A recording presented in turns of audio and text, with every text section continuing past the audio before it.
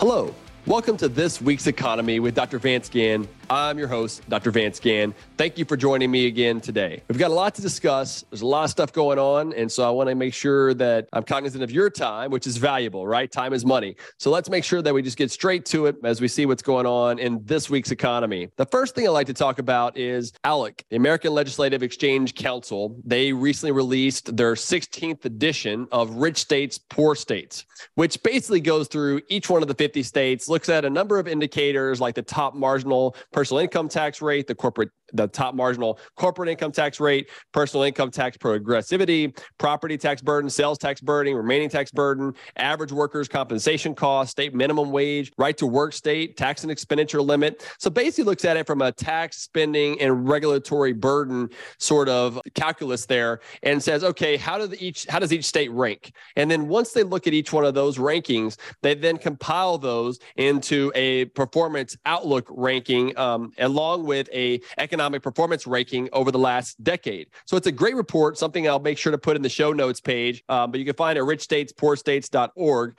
This is the 16th edition.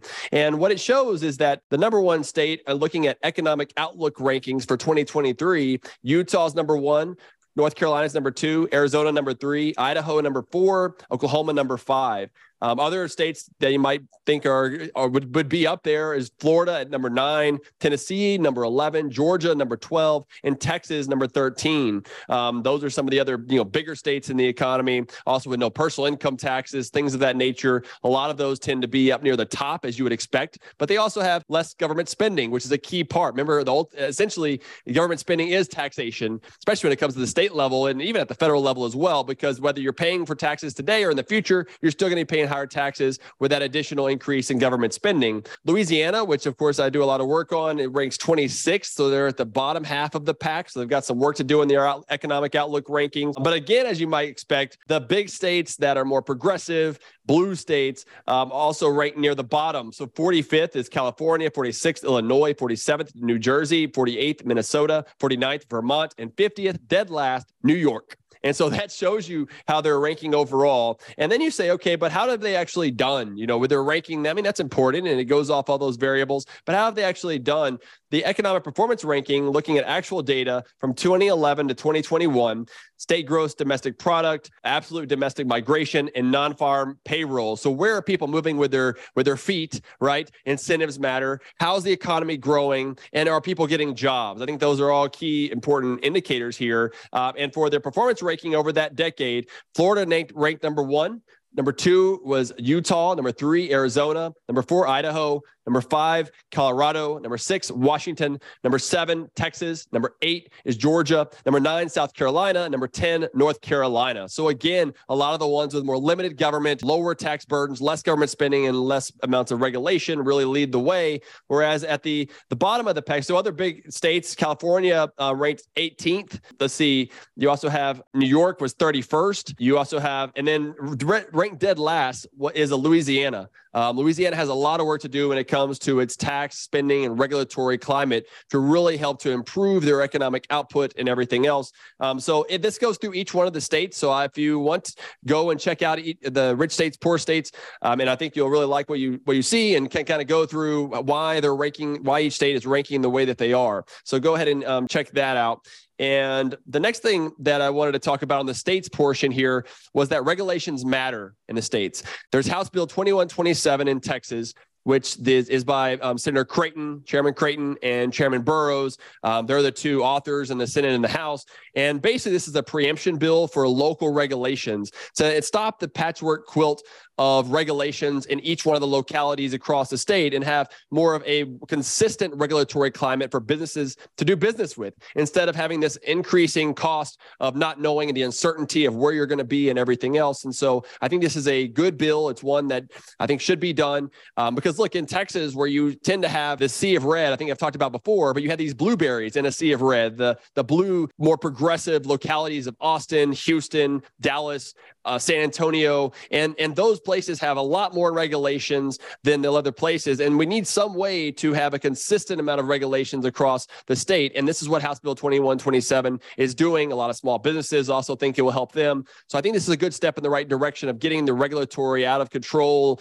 situation of these local governments to really rein that in.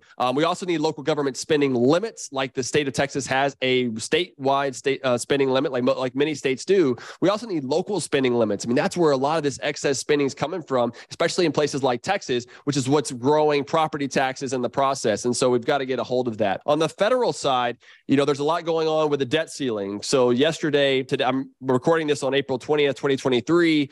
So yesterday, they came out with their debt ceiling bill. The Speaker, Kevin McCarthy, and others, they're calling it the Limit, Save, Grow Act, which would set discretionary spending levels for the coming year at fiscal 22 levels, which is probably still too high, but at least it's better than where it was this year, I guess, and limit spending growth to no more than 1% a year. So I think that's a good, important part there is no more than 1% per year. It's kind of a fiscal rule that I've been advocating for a long time, something like population growth and inflation. That's along those lines. It would also claw back unspent COVID-19 relief money, impose new work requirements for government benefits. I think that's another key part of this where, we've had these work requirements that have been suspended for a while now because of the COVID pandemic and everything else. We really need to get that back in there. That's how you get a job. You get the dignity and respect, but you also could build a career so that way you won't get back on these safety net programs. So that'll be important to stop the administration's plan to forgive some student loans, as that there's no free lunch, right? Nothing is free. There's all going to be a cost. And so we've got to stop this as well. End clean energy subsidies included in last year's Inflation Reduction Act and cut funding for more than 80,000 new Internal Revenue Service employees. The plan would raise the debt ceiling by $1.5 trillion or until March 31st, 2024, whichever comes first. So I think there's some good parts to this. It's really a focus on spending less, and hopefully that will be the key. Because look, in 2011, when they had the Budget Control Act under Republican Congress, Democrat president with Obama, they were able to restrain government spending. We've got to have that again, because right now we're expected to run $2 trillion per year on average deficits over the next decade. And net interest on the debt, just those payments alone are going to be $1 trillion.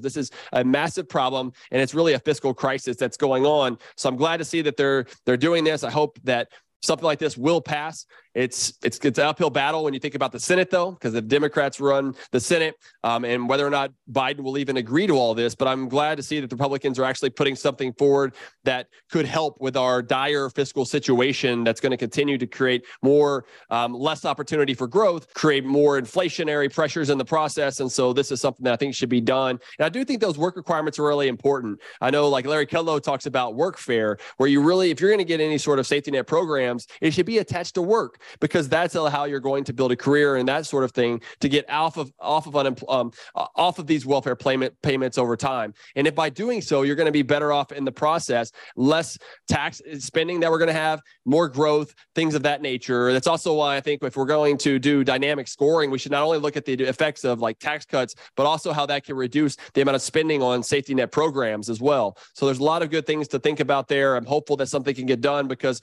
look, I mean, in January is when we hit the debt ceiling, the federal level, $31.4 trillion. We're above that now. So they're using other maneuvers in order to do that. Treasury is. But I think by July is whenever they really say that they're going to have a problem. I think it's already a problem, but that's when they're really talking about it'll hit. And then personally, this week I was in D.C. I went and testified before the U.S. House Ways and Means Committee, where I talked about the fiscal crisis that we're in, a massive $31.4 trillion plus the debt that we have, which is $95,000 per American, or about $250,000 per taxpayer, just a massive cost to the economy and people in general. But also looked at the Inflation Reduction Act that was passed last year in August, and how it's been underestimated. The costs have been, initially CPO said it was going to be about $400 billion, $391 billion, I believe it was.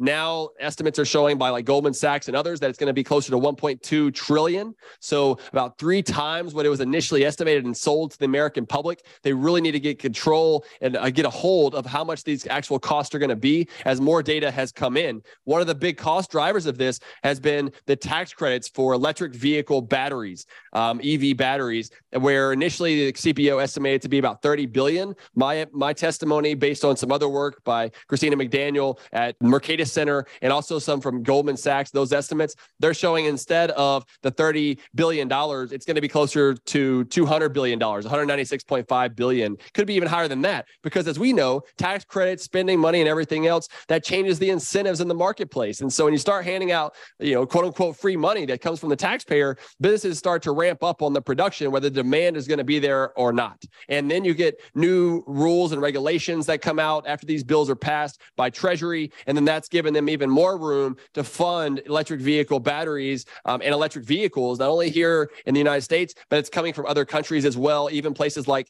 China. So there was a big discussion about China and everything else. I'm a free market guy, so I like to see wherever it's going to be the lowest cost comparative advantage. But we've also got to understand that some of these countries aren't very friendly to us at the same time. So why are we sending our taxpayer dollars there? It's one thing if we want to do it voluntarily. It's another thing whenever they want to force us to use these monies of the taxpayer out of the private sector to give to other countries. That doesn't seem like a good situation. And then finally, I have a piece in the Daily Caller, which I'll make sure to put in the show notes page, about school choice, the school choice revolution that's going on, and that it's helpful for the economy, students, parents, and teachers to where we can empower parents throughout this process so they can do what's best for their kids. Kids could get a better education, they get better paying jobs, we could be more productive in the future. So it's also an economic boon at the same time. So there's some states that have already been doing this. 4 states this year have moved to more universal school choice. 2 last year, about 10 states now have ESAs, education savings accounts, but we need these to continue to happen across the states, because if not, these states will be left behind. Not only their students, which is the main thing here, but also their economies as well will be left behind as these other states continue to grow at a faster pace, be